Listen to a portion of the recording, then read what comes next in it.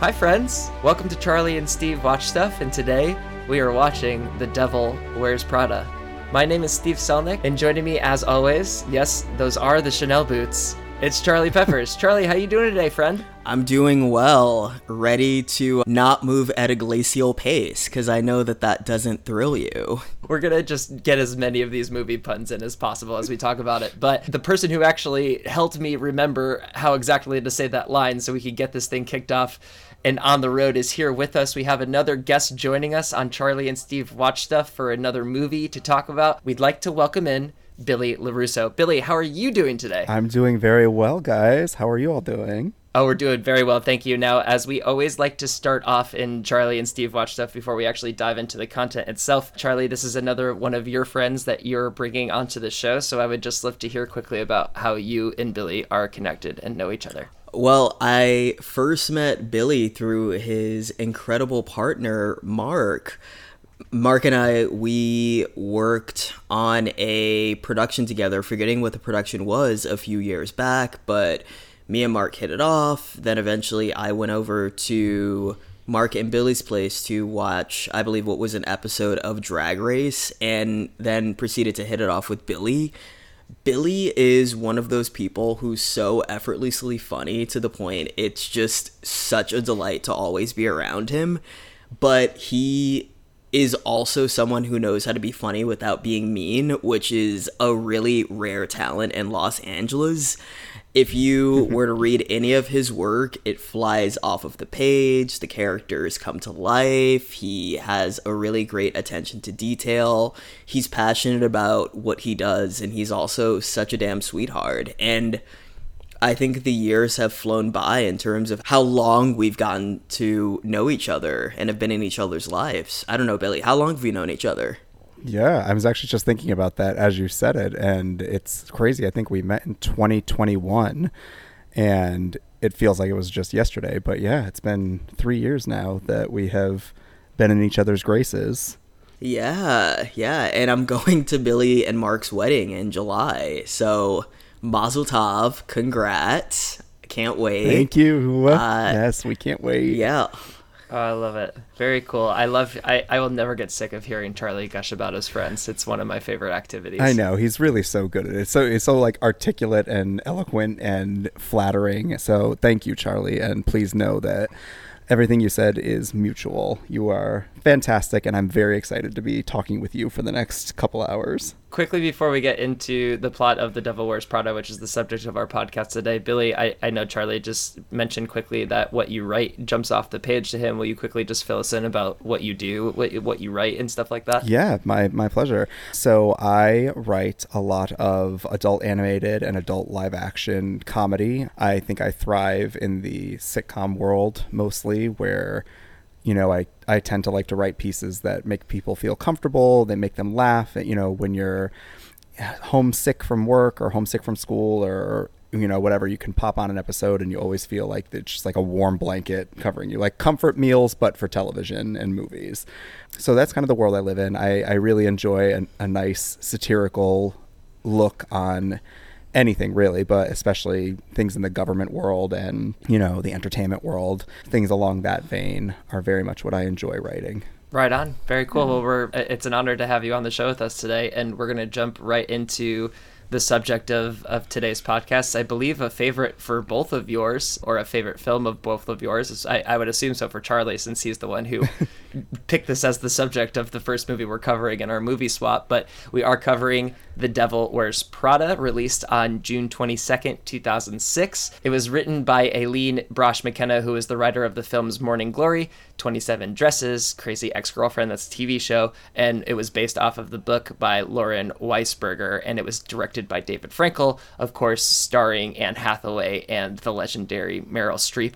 And the plot of the movie is Anne Hathaway, is a recent college graduate with big dreams. Upon landing a job at the prestigious Runway magazine, she finds herself the assistant to diabolical editor Miranda Priestley, Meryl Streep, Andy questions her ability to survive her grim tour as Miranda's whipping girl without getting scorched. And since this is Charlie's movie that he chose in our first movie swap, I'm now going to pass the proverbial pump over to Charlie to take us through the plot of the film and to go over what we loved. So Charlie, take it away, my friend. Let's dig into the beginning of this film, gentlemen. Act 1, New York City. Early morning. We see a lot of women getting ready for the day, and one of the first things that I realize is the effort put into making Anne Hathaway just look like the every woman compared to all of the model-like girls who were getting dressed to, I assume,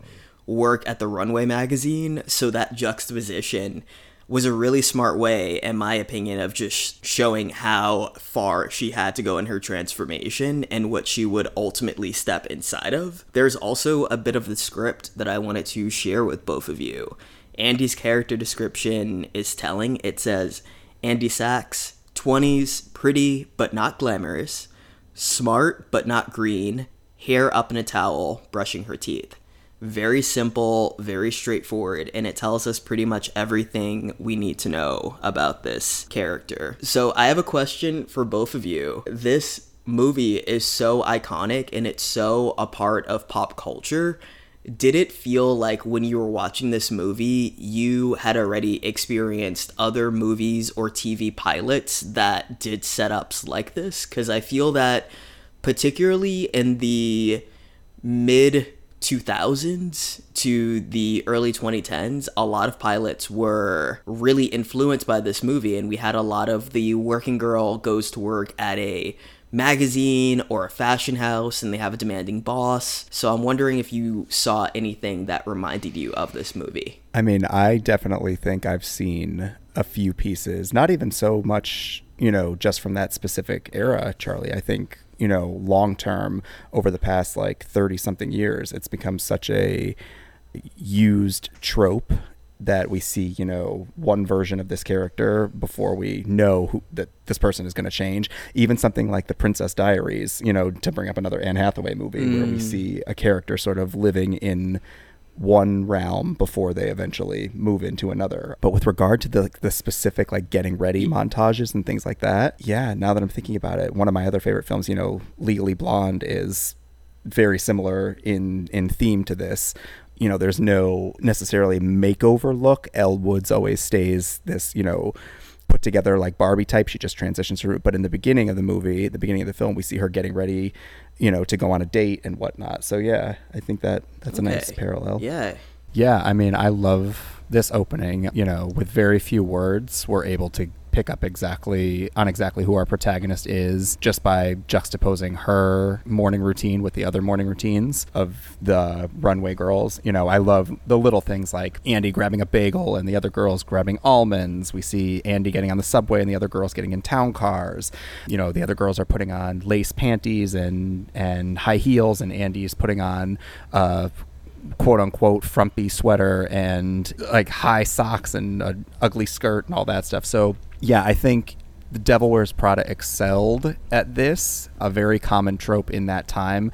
When you think of shows like, Ugly Betty, or you think of movies like Legally Blonde, where we see people getting ready, I think Devil Wears Prada really is the golden standard for that type of opening. So I think it took what was highly influential at the time and before it and sort of ran with it and gave us everything we needed to know about our protagonist without any words spoken at all. To yes and what you said, going into a character introduction without any words spoken at all is Miranda Priestley. When we see her breeze into the office, before she opens up her goddamn mouth, we see how everybody makes space for her. People are like, oh, I'm so sorry, Miranda. Oh, I'll give you the elevator, Miranda. So she very much is the head bitch in charge. She's the devil, and The Devil Wears Prada.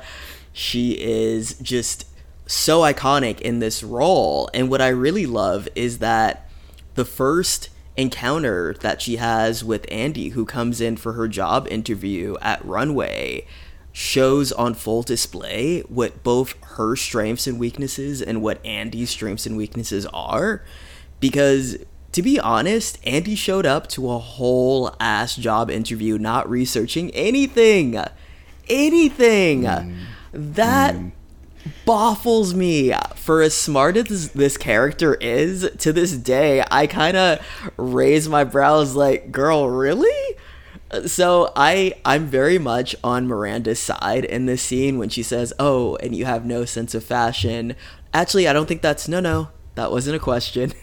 So what do you think it is about Andy in this scene that impresses Miranda enough to give her the job after having such a sloppy start? I think that, and I think they touched on this a little bit as well with Emily, kind of when Emily sets up like, oh yeah, the last two have gotten like chewed up and spit out by her. I think that there's and maybe it's referred to later in the film as well, like a notion of like, yes, this person is a fashion disaster and she didn't know what she was walking into, and maybe that's what we need. Maybe that's why these last few people have failed, because they're all cut from the same cloth, and maybe going against the grain here is the right answer. And I think she does see like a lot of the like, I don't give a fuck sharp edge smartness that maybe she had at that age as well. Double down on that. I agree. Yeah.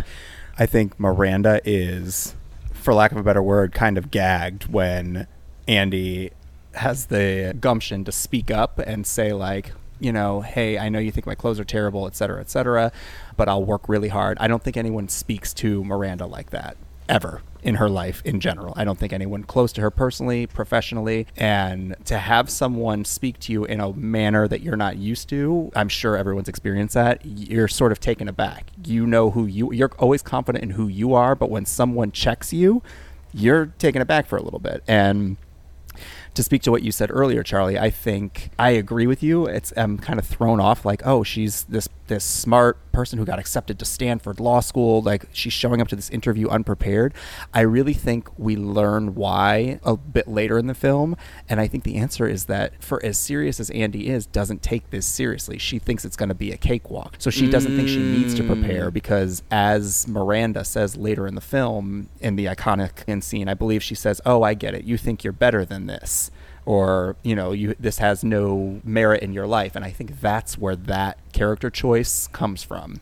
And that I think that she makes it very clear from the onset, especially to her boyfriend, the future Adrian from Entourage, that this is a stepping stone for her. Like, this is, if I can do this for a year, I can get a job wherever I want. So this is very much so like a means to an ends, where everyone else who stepped into this role, it's been their lives. And so it's very, very different place for her to be coming from into this situation. I think one of my favorite things about this film in particular is if you watch this, one of my favorite things about television or film in general is watching how characters interact with one another and what their feelings for each other are and how those feelings manifest in their actions and their words to one another.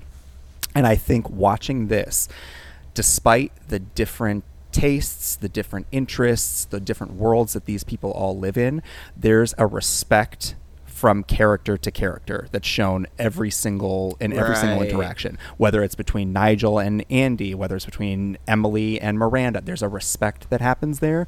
And I think at the beginning, Andy doesn't necessarily have that respect, and part of this film is watching the trajectory of Andy's brain go from, oh, this is nothing, this is unimportant, it's trivial work, to actually having a respect for the industry. And this is part of her character growth, the industry and the people that work in that industry. For better or for worse, she gains a tremendous respect for them. I want to bounce off of what you said, because this movie, I love watching it, but it also gives me PTSD because I've been an assistant many times. And with being an assistant, I, in my 20s, wasn't a good assistant, or as good of an assistant as I would be now in my 30s, because when you're an assistant, it's all about an attention to detail and being in love with all of the details within a day, which is why I would argue that The Devil Wears Prada is a work love story. Andy is falling in love with the work, falling in love with all of the micro details that go inside of it, and in that, between the lines of those details, she finds a sense of self. And that brings me to the next character, who is the most glamorous, hot-ass mess, Emily. Emily, Love. played by Emily Blunt. The way that she's described in the script is so great. I want to read it. It says, Andy turns and sees a taller, thinner, and amazingly more groomed clacker. This is Emily. She looks the part of the sleek fashionista, but is propelled by a core of barely tamped down anxiety. I want y'all to know that I have had so many Emilys in my career of being on a desk and working as an assistant, and I have love for each one of them, even though some were a lot more pleasant than some others. But what they all have in common is that girding anxiety of, I don't want to get fired, I don't want to get fired, today could be my last day, I don't want to get fired. And that is that manic energy that you feel running all throughout Emily Blunt's performance. So I just wanted to ask both of you, like, have you either been an assistant or have you encountered assistants who just projected this anxiety onto you while they were doing their thing on a desk? I'm so curious. I spent a year as a games assistant at an advertising agency when I lived in LA, and it was like, you work when you're working, and there are no hours that are not working hours.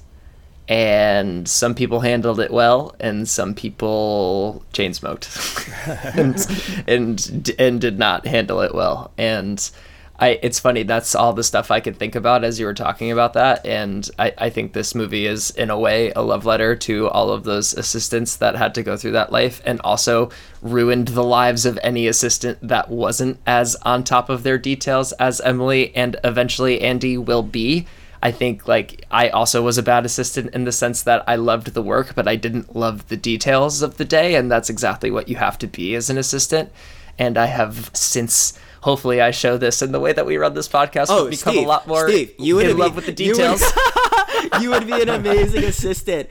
I'm always blown away with, like, Now. I'm always like, damn, bitch, another calendar invite? But yeah, you're so on it. You're so on it. Well, if 23-year-old Steve could see me now, then he'd be very proud of 34-year-old Steve. But that took a long time, for sure. But yeah, I totally see the parallel. Billy, what about you? That's growth. I love that. Before I jump into that, I want to say in my notes here, I have in big bold letters, Emily Blunt, star. The comedic timing, the drama, like the way this character's written.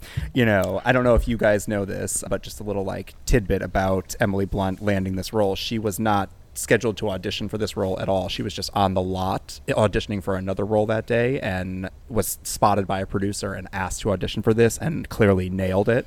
You know, as you said, It was her first major role. Yeah, first major role. You know, coming from, it was her idea to make Emily English in the original version of this, in the book version, and I believe the original script, don't quote me on that. Miranda is actually British and Emily is not, and it was Emily Blunt's idea to swap them, which I think is, again, brilliant because that it just adds so much to Emily's character. But at any rate, she's an absolute star. All of her, you know, costumes, her comedic timing, she's fantastic. I think it's a shame that the Oscars is just now introducing a best casting category because this cast in particular, you know, would have absolutely taken an Oscar because, like, Meryl Streep, Anne Hathaway, so perfectly cast, Emily Blunt, Stanley Tucci, you know, all really well done. So to answer the actual question that you asked, I will say yes, I have definitely I work in the entertainment industry, which I'm sure everyone knows is a notoriously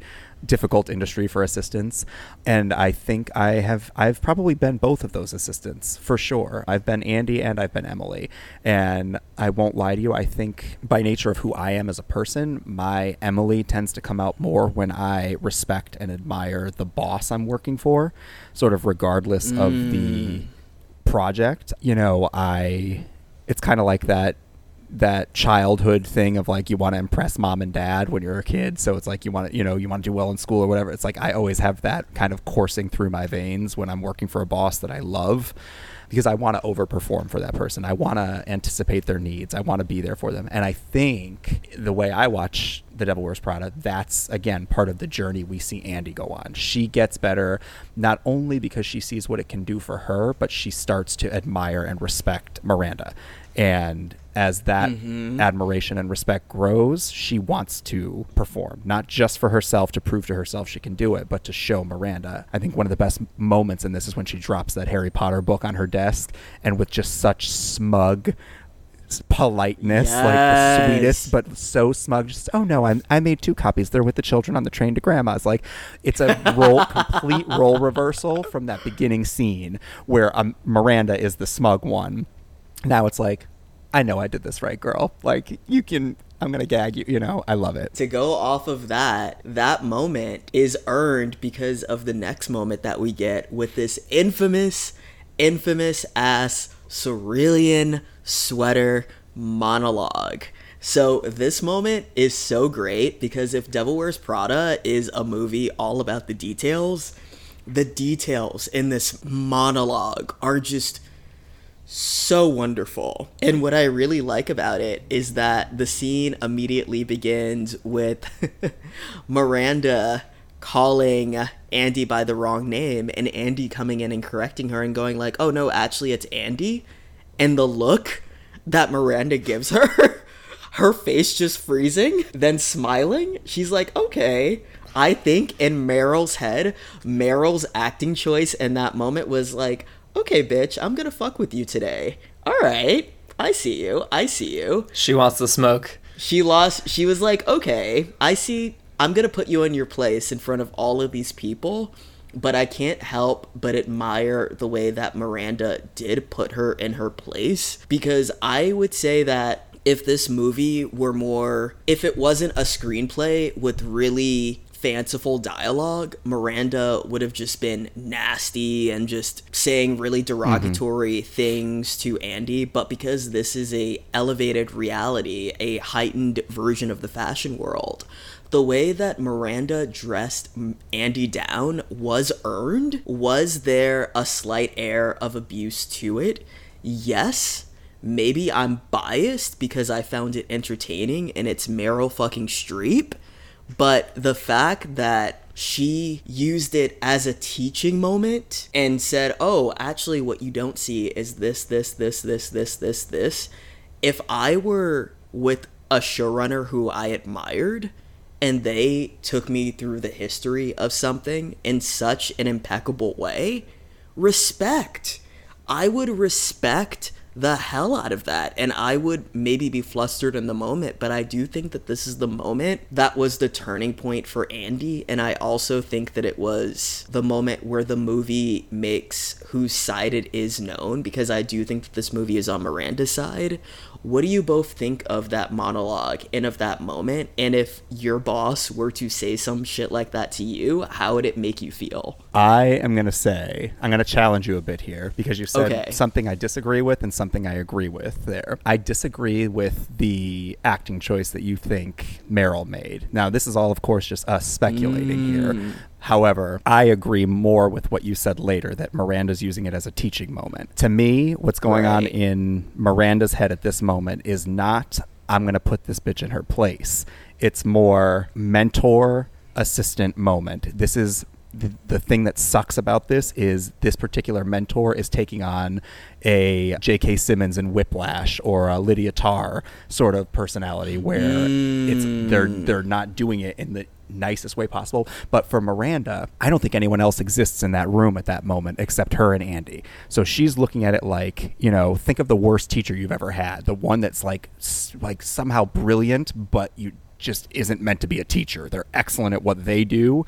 I think of so many professors I've had where it's like, you are so brilliant, you just know so much, but teaching isn't your game. And that's how I look at Miranda. She's teaching Andy in that moment. I think she's still impressed by Andy's willingness to correct her and to like let her know, hey, it's not Emily, it's this is how you pronounce, this is my name. So I think it's less of a I'm gonna show you who's boss and more of a I'm gonna teach you why this is important. But good God, am I not a great teacher? this is the turning point in the movie, I would say. I think that it's either the 15-minute mark, which would be the inciting incident, or slightly after the 15-minute mark, which means that it is the moment that Andy starts seeing Miranda as somebody who is aspirational and starts to get why people create so much space for this creature to do her thing on the level that she does her thing.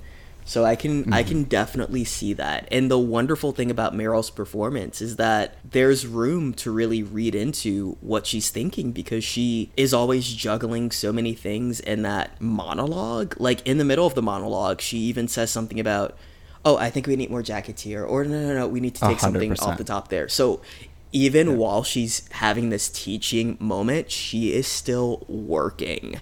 I can't agree more with the complexity of this character. I will die on this hill. I've been saying it for years. Ask anyone who's ever heard me talk about this film. This should have been Meryl Streep's third Oscar. Yeah. The Iron Lady is great, but I almost feel like the Iron Lady was a retroactive Oscar. This film should have been Meryl Streep's third Oscar. The reason, when you look back at it is, I don't know, the studio put her in the lead actress category.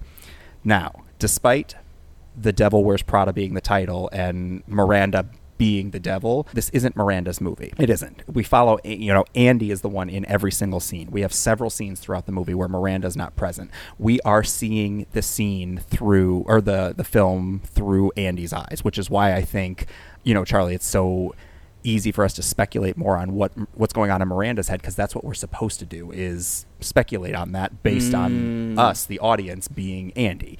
So they put her in the lead actress category. So that year she was up against Helen Mirren, she was up against Judi Dench, just like masters of the craft. And Helen Mirren won for The Queen that year. Judi Dench was nominated for Notes on a Scandal, which, if you haven't seen, is also a chef's kiss of a film. And for any actors out there, if you're studying acting, watching Judi Dench and Cate Blanchett go toe to toe is a masterclass. Is not even. It's an understatement. However, it's funny because Helen Mirren was also considered for the role of Miranda Priestley. Obviously had passed and took on The Queen, and that's who won Best Actress that year. It was a very tough year in general, though, because even if Miranda had been in the supporting actress category, Jennifer Hudson won for Dreamgirls that year, which is also a hugely deserved win. So I think Meryl got a really tough year to be nominated, but this should have been, and it's an Oscar-worthy role. She was incredible in this from start to finish. She was incredible.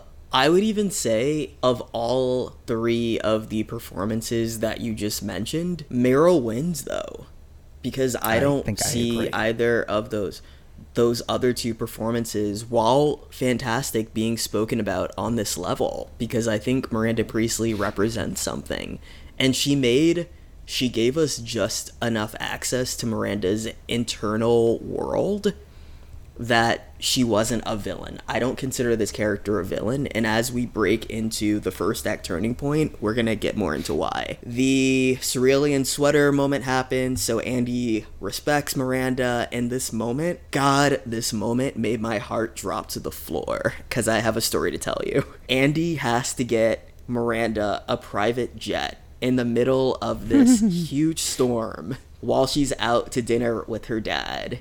And she's on the phone with her boss. She's jumping back into the restaurant with her dad. She's trying to figure it out. Miranda's getting mad at her and snapping over the phone. Oh, man. I've been a celebrity assistant before. Being an executive assistant, at least then your work you could leave at the office to an extent. But being a personal assistant to both the actor and the pop star that I were personal assistants to, Jesus Christ, I never want to relive those experiences again, because when you're an assistant, you have your phone and you have a work phone. And I remember when I was in New York City visiting once, I crashed at a friend's place and I woke up in a cold sweat at 2 a.m. because there was a snowstorm and I forgot the work phone across town. And my heart was pounding. I was like, what if he needs something? So Did I get my ass in that snowstorm and try to find a cab, and did I succeed in finding a cab? Nope. I took the train and I went and I grabbed that work phone. There were no missed calls, but that's the level of paranoid that I was as a assistant. So when I tell you that I felt for Andy in this scene, I'm not kidding. I think a part that we can identify with too, that maybe we extrapolate from this, or that you were extrapolating from your story about leaving your phone across town, is maybe the three of us have all experienced the anxiety that, at least maybe this is an experience for me, that like when I'm in a work situation or a supervisor situation that I don't like, every single time my Slack notification or my phone goes off, I feel anxiety without even looking at it. 100%. Yeah, so that sort of feeling, I had a previous season at a job that I'm not going to say that second part because it's not even worth cutting out.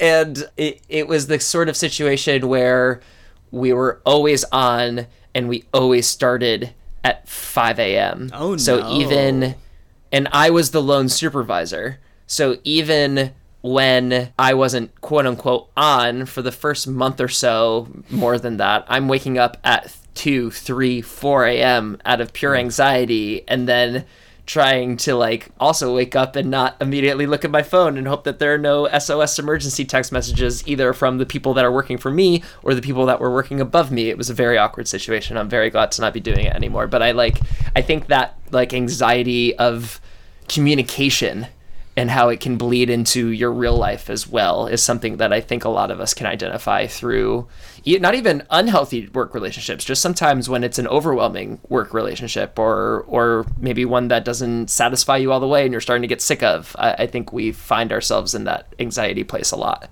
Yeah, maybe not to this extreme. Oh, absolutely. Absolutely. Which brings us to what I think is the biggest turning point. After Andy hits this moment, she feels like Miranda just wants her to fail and that she is doing a horrible job and Miranda's being mean to her for the sake of being mean to her. And Nigel, to his credit, because we all need a Nigel. I've had a Nigel at every shitty assistant job I've had, and I'm still friends with all of them. They were the people whose offices I went to when I just needed to cry or just sit on the floor and curl into a ball or take a moment or just be left alone to eat lunch in their office when they're on vacation. These are angels. We all need a Nigel, but I really appreciate that he pushes back and challenges Andy to really find the strength within herself to do this job at another level. I think that isn't something he would have said to her if he didn't think she was capable of it, because on one hand, I appreciate that he encouraged her to really go for it. But at the same time, I do think that our society has a problem with demonizing quitting. I think that if something isn't for you, it is perfectly fine to quit.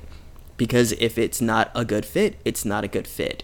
But the fact that it wasn't in her nature to quit and it just lit a fire within her says a lot about her character, and it says a lot about this fierce motherfucking Vogue montage that we get when she does decide to step up to the plate. I can't tell you how many times I have not watched Devil Wears Prada the whole movie. I've just pulled up this montage on YouTube while I was cooking or cleaning or something and just watched it. I love this part of the movie. I think that it's probably right up there with the Pretty Woman montage of Vivian going into all of the stores that turned her away because she was dressed like a sex worker before. I love it so much. I wish that I could gay gasp. Billy, Steve, what are your thoughts on this Vogue montage and just how fucking delightful it is? I have 3 things to say in response to everything that you just said, because you brought up things that are all in my notes. Number 1, Nigel, incredible. Stanley Tucci, remarkable. We love Stanley Tucci. Put Stanley Tucci in everything. Put him on my cereal boxes. Put him in every TV show.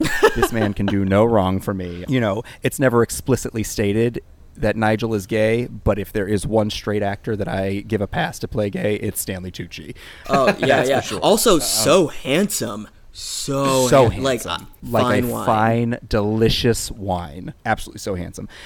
Second to the cerulean monologue, I think Nigel's monologue here that propels us into Act 2, where where he says, this place, these halls where so many women would die to work, you only deign to work. That monologue is incredible. The delivery of it, the same thing. You can see the wheels turning, but you never see Stanley Tucci working hard. It's effortless for him, for this character. And we learn so much about why he's at Runway and what his dreams are. And we learn so much about this character in this short monologue. Stanley Tucci deserved an Oscar nom that year as well. I think that monologue is the second best one in the film. And as I mentioned, the reason, the iconic, are those the Chanel boots? The only reason we ever get that is because of Nigel's pep talk monologue, a scene or two before that, right, where he's in that room with her. Without that pep talk, we don't get propelled into Act 2, because that's what finally gets Andy to get her shit together and say, okay, I'm going to do this, and she makes a choice at that point. I'm going to do this, and I'm going to do this well. Prior to that, she didn't take it seriously. This is the monologue that gets her to take it seriously, and that gives us the rest of the film. So kudos to the writers, and kudos to Stanley Tucci for an incredible, interpretation of that. The next thing I'm going to say is the Vogue montage. Two things. Number one, the music supervisor on this deserves, unlimited sexual favors for the rest of their life, because the music supervisor on this is incredible. Madonna's jump in the beginning when the Runway girls are all going to work in the New York, and that Vogue scene to this, the Suddenly I See opening up, every song, is incredible. So the music supervisor on the show, absolutely, rent was due, and they did just as much as the costume supervisor. And the last thing I'm going to mention is funny, because that you even brought this up. You mentioned the Pretty Woman montage. I love Pretty Woman. I think it's really one of the first modern rom-coms that paved the way for The Devil Wears Prada. When I say modern rom-com, I mean, it's different from the Roman Holiday and things like that. It's one of the first modern ones. And I see a lot of parallels between Pretty Woman and this movie, how they were critically received, how they were, culturally received. I love when a lighthearted, soft movie gets Oscar buzz. Pretty Woman did that. The Devil Wears Prada did that. There are very few. Bridesmaids did that. There are very few films that squeak through the cracks that are of that caliber that make it to the Oscar stage, because most of them are like the Oppenheimers and The Theory of Everything, the heavy dramas. And something I noticed when watching Devil Wears Prada this past time is there's a scene where Andy is wearing a brown shirt with white polka dots, and it's got a belt on it. And if you remember, one of my favorite outfits that Julia Roberts wears in Pretty Woman is when they go to play polo. She has a brown dress on with white polka dots, and it's belted in the middle. And I think the costume designer on The Devil Wears Prada is Patricia Field, who, for anyone who doesn't know, is absolutely iconic in the industry, both in the fashion industry as well as the entertainment industry. She was this costume supervisor on Sex and the City, their full run, Emily in Paris, and on this film as well. Pat Field does everything with intention. She's not just throwing clothes on these people. Every necklace, every pair of glasses, every ring, belt, socks, whatever, is being thought of and sourced with intention. So for me, I don't think Pat Field is dressing Anne Hathaway's character in this brown with white polka dots and belted look without the intention of drawing a parallel to Pretty Woman, another film about a woman who starts the film in one place and ends the film in a completely different place, and goes through this transition of being like a, sex worker at the beginning of the film, hitting this high point as a polished woman who is with a businessman, realizing something, and then not fully returning back to who she was at the beginning, but finding a happy medium at the end. And that's what Andy does here too. She doesn't return to that sloppy, frizzy Andy at the beginning. When we see her at the end, she's got a much more pared down look from the Runway girls, just a simple leather jacket and jeans. Yeah, but it's cleaner, it's put together, and that's the same trajectory Julia Roberts goes on in Pretty Woman. So I love that you drew that parallel, because it exists, it's real, and I think it was fully intentional for us to draw that parallel. It starts off in a muted way after the cerulean monologue. Before the monologue that Nigel gives her, her clothes become a bit more fitted, and she starts to... So the seeds are planted wardrobe-wise, because the jump from her job interview outfit to the outfit to my favorite outfit of hers in the movie which is the Grecian-looking Calvin Klein dress that she wears during the Harry Potter book thing that she has to do. Oh my God, eat. She was eating and left no crumbs with that outfit. Let me be to go on record here as officially, because I want this archived somewhere for the rest of my life so that it's been said by me. I think Anne Hathaway, maybe I'm crazy, I think Anne Hathaway is one of the fashion girls of our generation. There are only a handful of public figures that the phrase I use is they wear the clothes don't wear them. There's only a handful of them. It's Lady Gaga, it's Rihanna, it's Zendaya, and it's Anne Hathaway for me. Those four can wear anything from any designer, and every single time they are wearing the outfit. A lot of other celebrities, we see them on the red carpet, we see them, in magazines, and the clothes are overwhelming. They're eating them up, and we're focused on the clothes.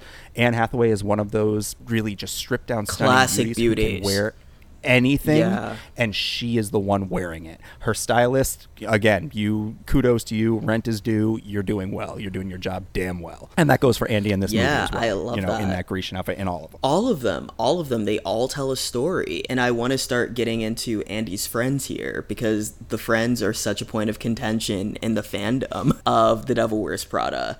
She starts to do well at work, and she comes in the beginning of Act 2 giving her friends these expensive bags and these gifts that Miranda didn't want, so she handed them off to them. So her boyfriend doesn't look too pleased. Her friends are goo-goo gaga over the gifts, but everyone seems a little taken aback by this new, cleaner, more polished Andy. So I want to ask you both a question that has been hotly debated for decades. Are Andy's friends assholes for how they take her phone and toss it around when she has an important work call coming in? I just think they don't get it. I don't think they're necessarily assholes. I just think they had no idea, and that's why they looked so surprised when she was so butthurt about it. The only person I think is truly an asshole is her boyfriend. And it actually makes no sense that she stayed with him for as long as she did. Or that she ends up with him, to me. But boy. he just shows big red flag jealous dude energy. This is coming from someone who was big red flag jealous dude energy in his 20s. So I mean, maybe I just saw too much of myself. I mean, I'm gonna quickly chime in and just say that my reasons for not hating Nate are very superficial. That's just because I find the actor to be ridiculously god-awful sexy. I feel like I upset Billy. I need to hear his take. Yeah, Billy, what's your take? I'm going to jump in here. I feel like this is the appropriate time for this. I'm going to jump in because a couple things. Number one, yes, Adrian Grenier, very sexy. I'm a sucker for a guy with curls, so you got me, Adrian Grenier. Number one. Number two, I don't think Andy's friends are assholes for the reason that I think they know how intense her job is. I don't think they realize that Andy has made the shift in her mind yet that she cares. I think they are aware that Miranda is a nightmare. They know how intense it is, but at this particular moment, I don't think they have fully grasped that in Andy's mind, that little switch has flipped and she actually cares a little bit more now. So when they do it, it's playful and it's fun, but they think they're doing it with the quote unquote old Andy. They don't realize, because it hasn't been shown to them yet, that they're doing it with the new Andy. And that's where I think the struggle lies. Now, to jump into Nate, speaking of things that have been hotly debated for years, I have seen many and many and many people, articles online, tweets, etc., hating Nate. BuzzFeed. They just think Nate is the worst. Yes. BuzzFeed, yes. Steve, I mean, people really agree with you. It's just a jealous. He doesn't get it. He's the worst. I am going to ride for Nate. Nate, I said that there was a hill I would die on was Meryl's Oscar. This is the hill I will die on. Nate is not the villain. Nate is nowhere near the villain. There are multiple times throughout this where Nate exhibits what a good boyfriend he is. He is playful. He's caring. He's a good listener. He takes in all of Andy's frustrations, and he makes her grilled cheeses and takes care of her. There's some lines he's cheering her on at every moment, and it's little things where, like, Anne Hathaway says a line like, "I'm the same Andy, just better clothes," and Nate responds with, "I like the old clothes." That's just... Aww. That's not him being an asshole. That's, to me, that's him saying, like, you don't need to change. You are great the way you are. Stop letting the pressure of this industry change who you are as a person. And something, you know, obviously the character's not going to say that. We're going to have to read the subtext of it. But him with such a simple line like, I like the old clothes, wasn't trying to be like, I don't like this new Andy. It's just trying to be like, remember who you are. You were great the way you are. You were smart. You know, I liked you a lot. When they're fighting in the street, I think it's the scene in the street. They're fighting about something, and he is humble. He says, you know, Andy, I make port wine reductions all day. I'm not exactly in the Peace Corps. Like he is letting her know, like, hey, I'm not judging you. This is what I do as a living, and you know, I'm not judging what you do as a living. I just want you to do it with integrity, and I want you to be you. I think 100% Nate is a godsend. I'm glad they quote unquote end up together at the end. It's kind of left a little bit on the edge. I think they end up together, but I'm thrilled that they end up together. I think Nate is great for her, and I think he appreciates her for who she is. And because of the way Nate is written, we tend to think he's in the villain category, but I disagree. I think the real villain of this is Christian Thompson, which we can get into in a little bit. That's the real yeah, well, that's the person we should be directing our hate at. Yeah, we'll get there. We'll get there. I agree with everything you said. Really quickly before we move on to Christian, I think I take a lot of how he's reacting to it, and this is how I took it, not how I see it as less I see you for who you are and you should still have integrity in what you're doing, and more so of the jealous, like, I can feel you slipping away with every step you take in this direction from me, which is the more like jealous straight man that I would have been at his age, I think. Like, I think I put myself into his shoes a lot through this, because I was like, how would I have acted as a 23-year-old when my, like, girlfriend I've been with since college suddenly starts changing in all of these very dramatic ways and starts quote-unquote looking better and interacting with all of these beautiful people like Christian. And I think we've probably danced around it enough. So, Charlie, why don't you tell us about that fucking dirtbag? Yeah, so what's interesting, the call that Andy was getting was for her to run an errand for Miranda that brings her into the orbit of one Christian Thompson, who is a fellow writer, so they have a lot in common, takes an immediate interest in her. They're in a setting with a lot of people who are socialites. It's very different. Andy at this point is doing really well at her job, and she likes that somebody is not just treating her like an assistant, but taking an interest in what her interests are. Before we dig into why Christian is a dirtbag, because I completely agree he is, I want to jump into Andy's head and guess what she was thinking in that moment. I get her attraction to him. I definitely get her attraction and her interest in him, especially coming off the heels of a scene where her friend circle doesn't understand, again, that she's the new Andy and that she's taking her career seriously. I think that deep down, they don't know that what she really wants to do after this is become a prolific writer and really step into that world. So them throwing the phone around to her kind of symbolize them kind of tampering with the very carefully laid plan that she has in her head to move up to the next thing. So to then go to a work event where Christian is asking her about her writing, is taking an interest in that side of her, I think it's refreshing for somebody to see her that way. It isn't, and I don't think that it's purely sexual, or maybe it doesn't even start sexual. It's just, he intrigues her. He is somebody who, in that world, is a different caliber of person who she is interacting with outside of the office. And I think that he is the person who pushes it to be sexual. I don't think that that's in Andy's mind. In Andy's mind, I think she thinks, oh, this is a contact. Of course, he's objectively attractive, but this is somebody who's paying mind to my interest. So I don't think that Andy was ever the aggressor in this situation, in spite of having an interest in just him as a person.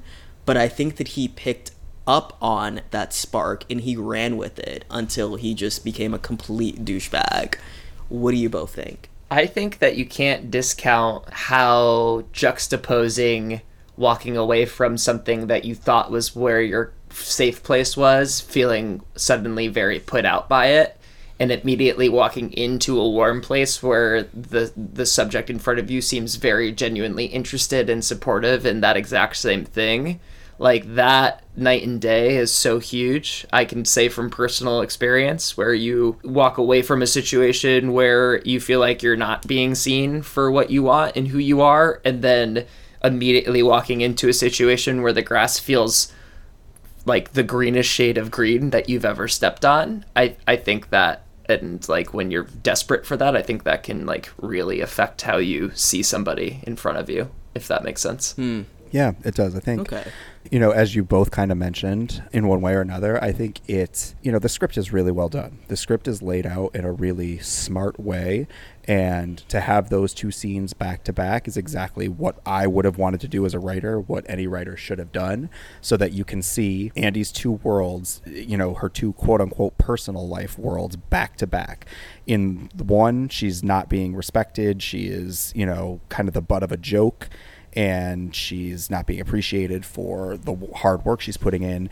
And then to immediately flip that and see her with someone who is respected and admired in her industry, giving her that same sort of respect and admiration and being impressed by her is a lot. I agree with you both too. I don't think it's sexual for Andy at all. I think she's flattered, and she's a 22-year-old fresh out of college or grad school who is being, praised by someone who is in his mid-30s and who she respects and who is also handsome.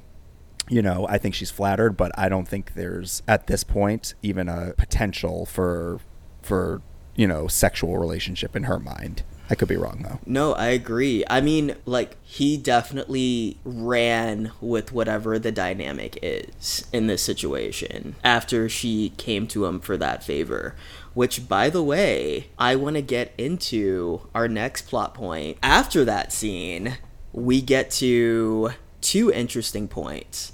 The first point is that Miranda, now getting used to Andy being on top of her shit, actually calls Andy by her real name. She says, "Oh, and Andy, I'd like you to drop off the book." So I think that is a very great moment in the film of showing Miranda coming around to just how hyper competent Andy is, and giving her this task that bleeds into her personal life of her coming to Miranda's home, and then showing how Andy completely just, I don't even know fumbles what the the word bag. is, because Absolutely fumbles the bag. She absolutely fumbles the bag. She should not have gone upstairs. She should not have done that. I think she... Never listen to little girls. Ever. Never listen to little girls. But also, I felt for Andy in that moment, because the way that Anne Hathaway acted, she was overthinking. That was a mistake from overthinking. If she would have kept it simple, even if the book was on the wrong table, Miranda... she's fucking busy. You think that she's gonna make she might give like a little side. Yeah. she might give side eye of like, "Oh, I'm at this table, not this table." She didn't want to quit. Yeah, I think that would have been the worst that Miranda would have done if it was on the wrong table. But to go upstairs, and this is Andy's luck, for her to go upstairs at the particular moment that she went upstairs at. I would have been crawling out of my fucking skin at one point. I mean, the worst that I've done in a situation like this is when I was an estate manager and I had permission to go upstairs all throughout the house, and I accidentally walked in on one of my bosses in the shower, but then immediately walked out. It was a dude, and I think his back was turned, and I think that he maybe knew that I didn't know that he was going to be showering at that point. It wasn't scandalous. Like, we laughed about it. I was like, "Oh shit, I'm sorry, dude." He's like, "Don't worry about it. It's fine." But the difference is that I was working inside of the home, not visiting the home to drop off a book. So I was moving through it every day. But to go upstairs inside of a house that you've never been into to drop off that book, like, What do you think of that moment, Steve and Billy, and what would you have done to try and correct it? I mean, personally, when you're an assistant, a personal assistant, you are around someone constantly. You become the right-hand person, and the lines between personal life, professional life get blurred because you are so much a part of their everyday operation. For Andy, she's riding a high in this moment of being like, oh, I'm finally trusted enough to bring the book myself. And I think that high sort of probably caused her to lose her judgment a little bit, because I'm with you. My question is like, Andy, you are, at this point, you're nailing it. What's the bigger mistake? Leaving it on the wrong table 5 feet away from the other one, or walking up the stairs? You know, like, come on, girl. You've got to know better. So, like, clearly the judgment in that moment was lapsing, and I think the only reason I can give is because she was doing so well that she like lost the focus and started overthinking, as you were saying, you know. And the beautiful thing about Anne Hathaway is, as an actress, everything you need to know is on her face. She's got those big eyes, and she lets you know when she's overthinking, when she wants us to know she's overthinking, and then when she doesn't want us to know she's overthinking, she turns it off. She's a remarkable actress in that regard. You know, just to give her flowers, because she deserves them. You do feel the anxiety of that scene, for sure. And it's sort of like that moment in the horror movie where you're screaming at the television to not go into that room. Why would you go into that room? What a terrible decision. You're sort of screaming at Anne to just like, hey, put the book down, turn around, walk out of the fucking house. Like, nothing will be wrong if you just turn around and walk out. And then every step she takes up the stairs, you're being like, no, don't do it. Yep. You got those little shining twins. Like, come on, we'll take the book. Come and play with us forever. Exactly. And Billy, I want to yes and or what we said earlier about my assumption of what Miranda was thinking of, oh, I'm going to fuck with her. I think that I assumed that moment happened earlier than it actually did. You were right. It didn't happen with the Cerealia monologue. I think it happened with the Harry Potter manuscript. Because that was I can agree with. We can't argue that was her trying to bend Andy into a fucking pretzel. That exactly. She's not trying to teach her anything there. Yeah, that's not a teaching moment. That is her getting revenge. She's, I didn't like what you did, and now I'm going to show you. You're going to get your penance. And I think it's the only time she really goes to that level with her like that in the movie. One, because she's too busy, so she has too much going on to really hone in and be that menacing with an assistant. But I think the human side of it is that she knows her marriage is about to end, and the fact that Andy got a window into this weakness of hers makes her deeply uncomfortable. So now she needs to make Andy feel uncomfortable. Like, oh, you know that my marriage is on the rocks? Fuck you. Get my Starbucks. Get my steak. Wait, what's this doing here? I don't want that steak. Oh, go over here. Where's the piece of paper I had in my hand 3 days ago? Oh, and if you don't get that Harry Potter manuscript... That's my favorite line in the movie. Yeah, I love it so much. Where's that piece of paper I had in my hand yesterday morning? Okay. But I will say, ding, ding, ding to that. I agree. And it's really fascinating to watch how Miranda as a character responds to work-related issues with Andy versus when Andy sees her in her personal life and the issues there. And that's what makes the character so interesting. It's not just a mean boss. It's a really complex character with a lot going on in professional and personal lives. When Andy fucks up at work or, you know, she said, that's when it becomes a teaching moment. That's when, you know, it may seem like she's ice cold and, you know, could melt the skin off her face, as Andy says, but that's her teaching. When Andy fucks up and it involves Miranda's personal life and she hears and sees something she's not supposed to, exactly the phrase you used, it says we see Miranda be a human.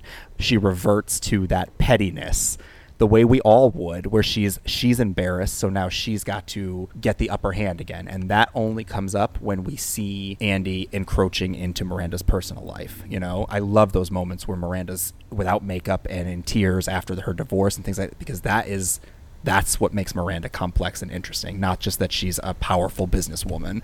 So I love that you brought that up. Yeah, it's so true. It's so interesting. But to yes and that, the fact that Andy succeeds, because Miranda she was going to fire her that day. She was going to fire her, but she wanted to see her flail in the wind before she fired her, just for the smug satisfaction of, gotcha, bitch. Oh yeah, you're gonna walk upstairs? I'm gonna make you run. You are gonna have pit stains in your couture by the end of the day because I'm gonna run you that fucking ragged. I think that is what Miranda was going for. But Andy showing her grit and actually doing it and actually thinking ahead to get the twins copies and to have an extra copy just to have on file. Miranda at that point was okay. Respect. I mean, this is a perfect example. I used the phrase before. Miranda was gagged. And I think that first meeting with Miranda and Andy, where Andy speaks up for herself and says, and Miranda's taken aback and then hires her, that's just foreshadowing for this. It's showing us that Andy has the power to surprise Miranda. And that's, I think, what gets her this job in the first place and keeps this job for her, is that Miranda is not used to being surprised by people. Right.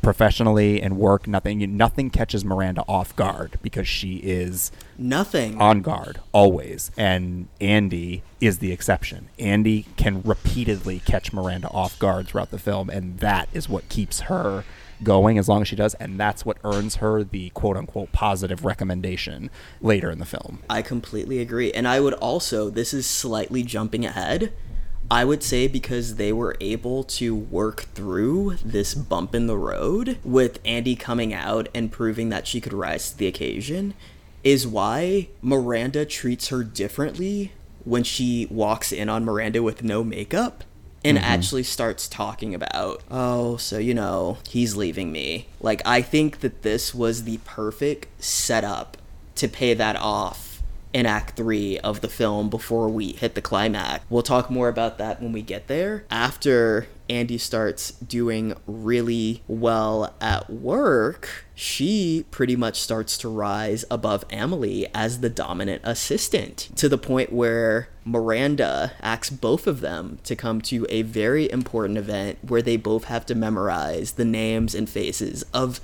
people in 2 binders and whisper in Miranda's ear who's approaching, what the relationship is, and Andy succeeds, whereas Emily flops. And I have a theory as to why Andy succeeds in this world as an assistant, whereas Emily kinda struggles a little bit. I think because Emily reveres the magazine and the work so much that she's willing to sacrifice her sense of self. Emily doesn't have touch with her instincts the way that Andy does, because Andy knows that this isn't it for her. For Emily, this is it, to the point where she would die for Runway and she would just let Miranda call her the wrong name. She would never call her out. Whereas Andy does have those moments of, no, this is who I am. I think that strong sense of self gives Andy the mental bandwidth and just the self-awareness to be able to pull that name out of her hat. Whereas Emily puts so much pressure on herself because it's this or nothing. I don't think she sees a future for herself outside of Runway. And I've known assistants like that. Like, what are your views on Emily as a character? Like, what do you think's going on in her head? At this particular time, this is, when Emily is sick. So I think the writers probably gave her this little flu to try and give us a reason to believe that she would forget the name, to give, obviously, Andy an excuse to remember the name and make Andy shine in that moment. I don't know, I haven't really thought about this, and it's interesting. I'd love to think about it more. I don't know that I necessarily agree with the idea that Emily doesn't see anything else for herself after this. I think the natural assumption is that Emily sees herself becoming like Miranda someday, but I also don't think that's true. I think there is certainly a contentedness to where she is, being Miranda's first assistant, but maybe I just want to believe that the character wants more. I don't know. That's a really fascinating thing. I just really adore that character. Every line that comes out of her mouth makes me laugh. Don't let her see this, it's foul, and then throws her briefcase across the room is like hysterical. But yeah, I've definitely known some Emilys who are career assistants. I just don't know that this Emily is one. Yeah, it's a good thing to think about. Very fair answer. Okay, moving on to the next beat. Now that Andy is again proving herself, we have the do or die moment where Miranda invites her back into her home and says, hey, by the way, I'm taking you to Paris. I'm not taking Emily to Paris, even though it's everything she wants. And if you don't accept this offer, I'm going to assume that you're not serious about Runway or your future at any other publication. If we were Andy and we had to make this decision, would we have thrown Emily under the bus? What would we have done in this moment if posed? I'm not going to pretend like I wouldn't.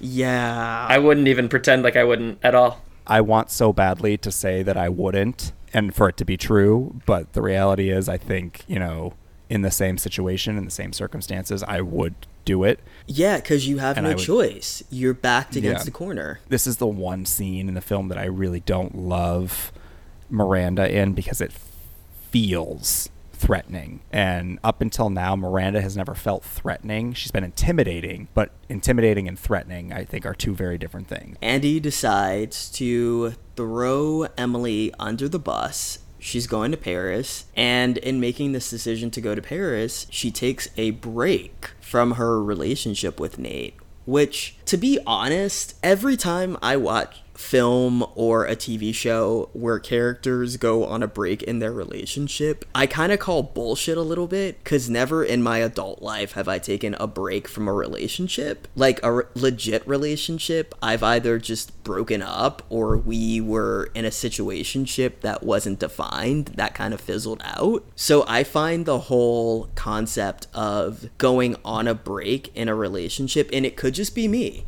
It could just be me and my own life experience, because maybe one or both of you or neither one of you have experienced that, and it's all three of us. But I find that we're on a break, specifically with how it's in the public consciousness because of Ross and Rachel from Friends, to be so contrived and so fake to the point where when it shows up in anything, I just want to roll my eyes. It's like, just be honest, you're gonna go on a break so that one or both of y'all can fuck somebody else, then you can get back together or break up. It just feels very forced to me. I don't know if it feels like that for y'all. We constantly overlook the fact that Ross tries to use the fact that they were on a break as an excuse for the fact that he just literally fucked somebody else because he got drunk and was sad. Right. Like, I do think that it's a made-up concept by that show that people have glommed onto so they could get away with doing what they want and like using semantics as a way to get away with it. I personally have had a breakup and then gotten back together with somebody. Same.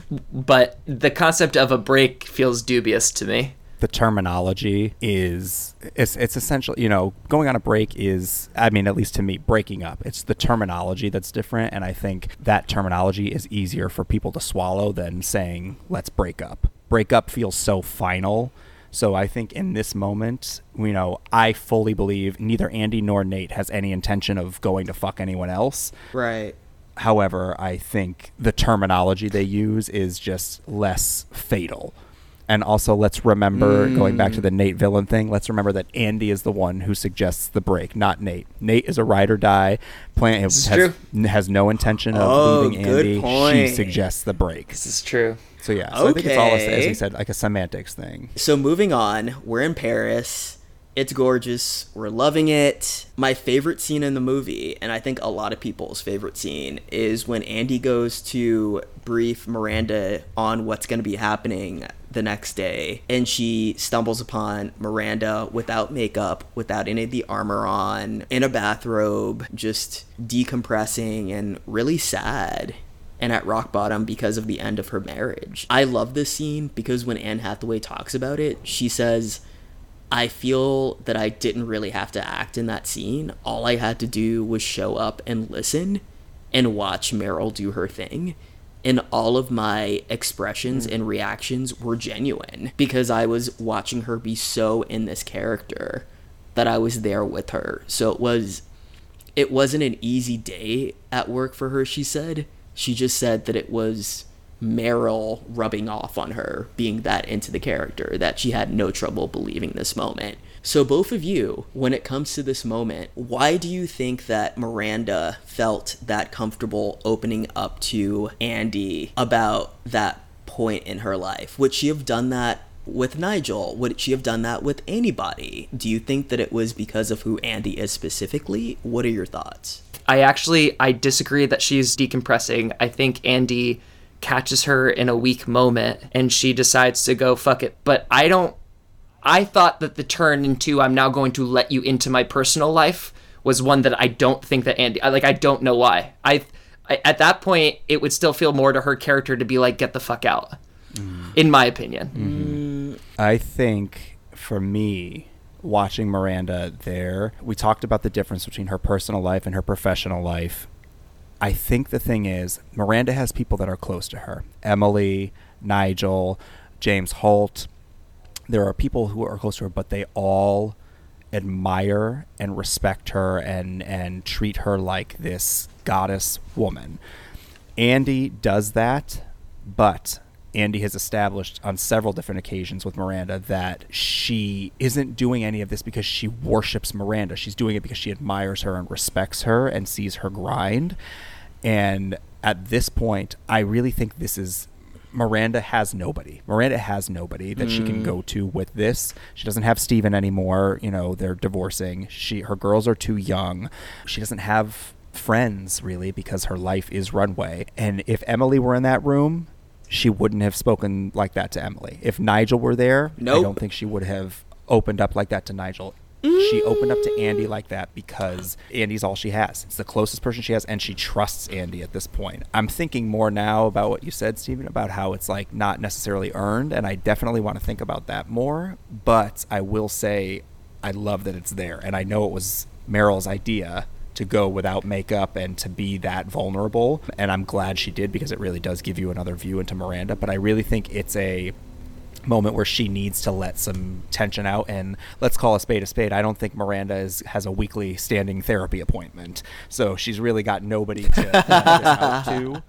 True. So, you know, Andy takes that card. She's everything all in one. And the control on Meryl's part, but really on Miranda's part, that she is able to flip from her personal distress right into business. It's almost like she was in a haze. Not, you know, she had to let it out, but as soon as it was out, it was, all right, we need to figure out what to do with Snoop Dogg because he's barely speaking to, and Donatella's barely speaking to anybody. She feels in her heart and in her head, all right, I got it out.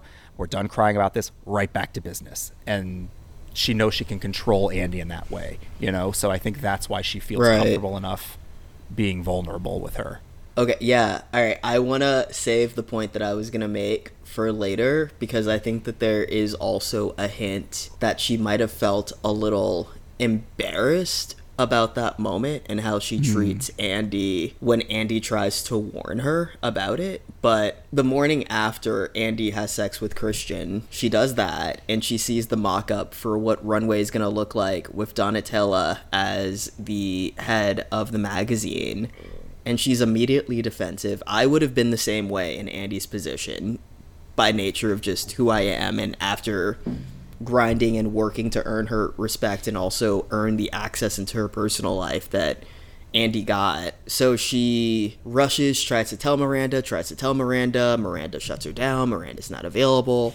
There's this moment where Miranda obviously clearly knows what Andy's trying to do, and she says, "Oh, do I smell that? Billy, what was the flower?" There was a particular flower that she smelled. Do I smell freesias? I better not smell freesias.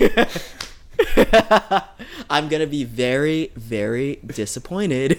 And I think that was her very subtle way of maybe putting Andy in her place because she did reveal too much. Not super malicious. It was just more like I see you. I see what you're doing. You think that we have like a thing, but like, go do your job. I'll be fine. I can take care of myself. I'm not some helpless woman. I think that that's what that moment was.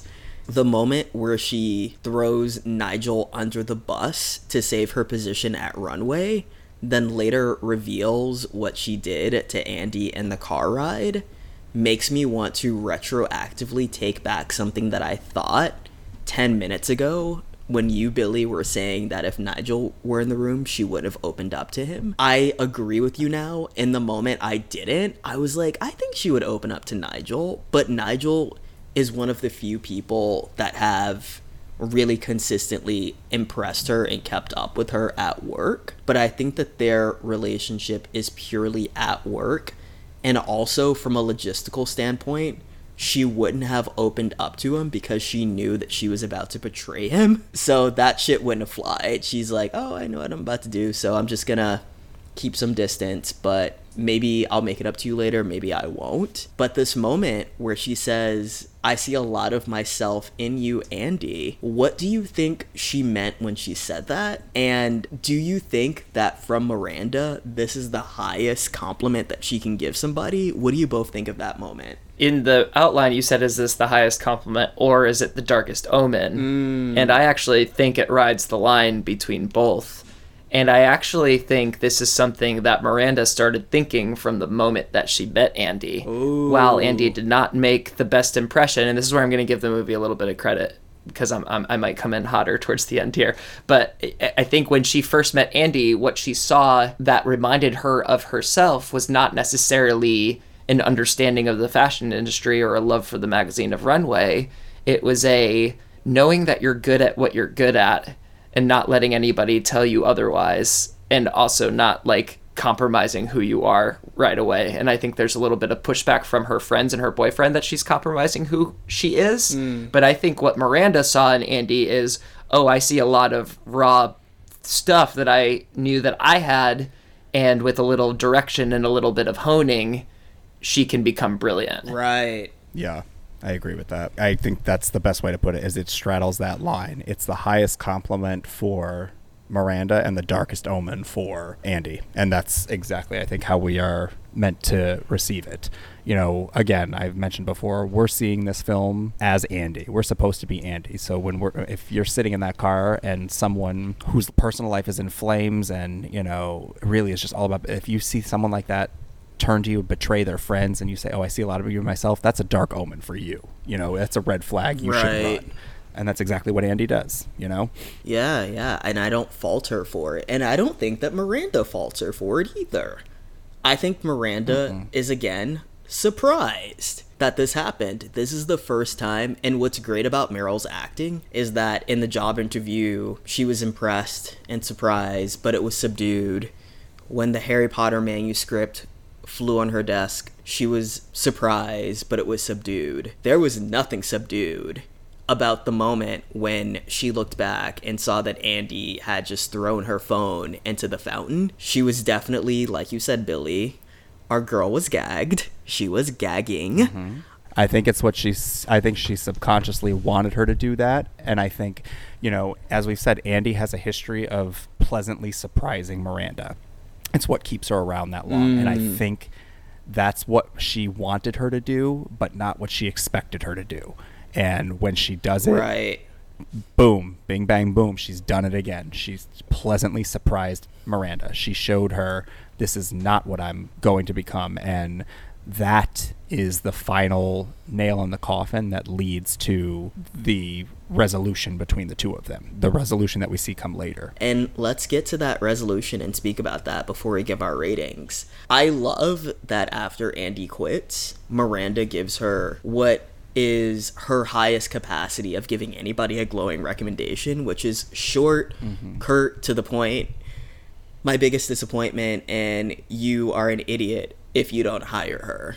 I think that is the best that Miranda can do. And also, that's pretty fucking awesome to give somebody who didn't even work for you for a year and who walked away during a work event that glowing of a recommendation. I think that's great. Let's speculate very quickly. This will be the last thing that we talk about before we move on to our ratings. How do we think Miranda would react years from now running into Andy at a work event? They're in the same space and Andy comes up to her to say hello. How does that conversation go? Does Miranda try to put her in her place? Does she keep it short? Is it a genuine conversation? What do y'all think? I think it's like a phone conversation with my Oma. It lasts for about 3 minutes, and I walk away not actually thinking we talked about anything, but it was nice to hear her voice. Yeah, similarly, I think it's very similar to when she saw, who was it, the prime minister, the senator, whoever, who left his wife, and that's the woman he left his wife for, Rebecca. I think it's very much that. Kiss on the cheek. How is it? And how's Rebecca? Whatever. That's it. And then on to the next one. There's no love lost, no personal relationship. It's just, see ya, business. Should give her a nice little smirk and move on. Although I do think Andy tries to thank her for the recommendation, and she's like, what recommendation? Oh. Barely even think about it. Yeah. Interesting. Exactly. Before we move on to ratings, I also want to point out something that I never realized until this watch of the movie. There's a moment at the ball where Miranda leans into one of her contacts and she's like, so did you get my note? That moment is her already 10 steps ahead of getting all the contacts she needs to agree to walk away with her if she's replaced. This woman is always fucking working, and that's why she's an icon. And when I caught it in this watch, I literally was like, I never caught that moment before, but that's what that was. So good. And correct me if I'm wrong, I'm pretty sure that's Irv. That's the guy she has the meeting with later. He's the one who is overseeing the move of Jacqueline Foyer to become the editor of American Vogue. So when she says, do you get my note, I always took that as like she already let him know, hey, I want to speak to you about this, so he knows she's onto it. And that's when she says, no business. No, I agree, no business tonight. But I think that's her letting him know, like, you know, hey, we have to talk about this, you know, this is important to me, and him trying as best as he can to avoid it because he knows that she's caught on. All brilliantly understated. So let's go to ratings. So Billy, we usually rate these with 1 out of 5 batarangs because the Batman animated series rewatch is our bread and butter. But for this, I thought it would be fun, in keeping with the letter B, instead of batarangs, we give it 1 out of 5 Birkin bags. So, Billy, with you, Billy also starting with the B, with you being our guest, what do you rate this movie 1 out of 5 Birkin bags? What do you give it 1 being poor, 5 being flawless? This is a sin, but I'm going to cut a Birkin bag in half, and I'm going to give it 4.5 Birkin bags. And I rate it so highly because flawless is a very difficult standard to achieve. And I'm sure if I went back, and there are a few little things that we mentioned, some we didn't, that I would change. But that being said, the film is almost 20 years old. I've rewatched it countless times. I've grown up with this film being in my life. I will watch it many more times after this, and I just love it. I think the writing is spectacular, the costume design is spectacular, the music selection is spectacular, the acting is out of this world, casting is great. All of the praises I've already given it. It's a complex movie, but it's also lighthearted. It's one of those movies, as I mentioned way earlier, where when you're sick or you're tired or you're studying abroad and you're homesick, you can throw a blanket on, pop this movie in, and you feel comfortable watching it. But at the same time, it's not just fluff. It's not a boring movie.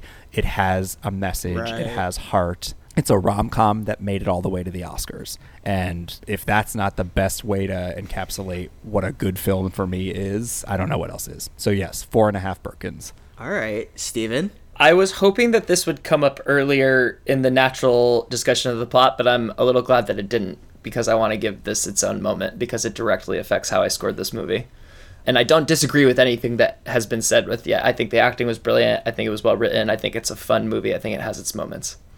And I would love to know what you guys think about this. This movie is horridly fatphobic to a point where I was distracted because it kept coming up. And I watched this with my partner, who also had things to say about how fatphobic it is. And I think the easy way is to hand wave it and be like, well, that was the early 2000s, mid 2000s, whatever, what have you. And I have decided in rating this movie, and I hope that you, Charlie and Billy, and the audience, as you're hearing this, keeps me accountable to it in the future, is if we watch a movie that is so problematic to our standards today that it distracts me, it's going to affect the way that I score it. So I'm giving this 2.5 Birkin bags. Okay. Because it took me so far out of enjoying the experience, I have to rate it that way. Okay, yeah. Respect. I feel that a lot. And I think there is no real commentary about that issue other than being overweight is bad, being thin is good. And to me, that is lazy. There is no point of view on that other than that. And the one thing, and I say this as a, thin white man, but the one thing that truly did bother me about the incessant mention of weight and whatnot is when Nigel and Andy are toasting in the room after, she does something Yes. right. And he says, "You bet your size 6 ass." And she clinks his glass and says 4. And that bothered me because that, to me, is, again, we're supposed to be Andy. We are supposed to share Andy's point of view. And for Andy to be happy that she has lost the 2 sizes, that's where I find a lot of trouble. Because if in that moment Andy was able to stand up for herself and say something along the lines of, I'm like, yep, I'm a proud 6, or whatever it is, or, that would have changed my mind a little bit on it. But the fact that she's excited and cheersing to that troubles me, because that's where the point of view and the message comes through, and I don't agree with it or enjoy it. I agree with your take there. That was the moment where I looked at my partner and I was like, oh, this isn't a joke. They mean this. They're telling us what they mean without any tongue-in-cheek. Yes, and what you both said, in the real world, Emily Blunt, footage of her from an old interview came back to light, of her recounting a story of a waitress, and her, without any need to bring it up, just saying, oh yeah, so this fat waitress, XYZ. Oof. And I think that was about 10 years ago, or maybe even 12 years ago, and the internet was dragging her for it. And Emily, to her credit, didn't try to defend herself. She said, yeah, that was really fucked up. I also don't know why I brought her weight into it. That had nothing to do with the story. I'm sorry. It was a very simple apology, but I think it also shows that somebody who is involved in this film was also impacted by its message and the character that she played. Mm-hmm. So I thought that was very interesting. And Steve, thank you for bringing this up. I didn't think about that until now. But yeah, my rating, how many Birkins I'm going to give this. Like Billy, I don't think that this is a flawless movie, but I would be lying if I said that this wasn't something that I have revisited many times, strictly as somebody who just is intellectually turned on by things that are well crafted and well executed and well acted. So I'm going to be giving it not 4.5 Birkins. I'm going to give it 4 Birkins because I think that it's great. I think that it's really well structured. I think that every scene moves. I think that no moment in this movie is wasted. I think that the way that they captured New York, specifically as somebody who comes from New York, definitely feels true, and it doesn't feel contrived or plastic or really fake. I like the insight that it gave to the fashion industry. I love that we're still quoting Meryl Streep's character. I love that when Meryl Streep approached Beyonce at the Grammys, there was that meme of, what did Meryl say? She's like, oh yeah, so your daughter's name isn't Blue, it's not this, it's Cerulean. I think the fact that lives on till today is amazing. So it's going to get 4 Birkins for me, just from being a total icon of a movie, but also something that purely in a script form I read for myself just to keep up on my craft. Thank you for joining us on this episode of Charlie and Steve Watch Stuff. Billy, before we get out of here, where can we find you on social media? Thank you. Yeah, thank you guys so much for having me. Honestly, it was such a blast. And you can find me at @BLorusso_, BLORUSSO_ on Instagram and Twitter. Awesome. Thanks for joining us. And listeners, thank you for listening to this episode. Enjoy the rest of your day, and we'll see you later. Bye, everybody.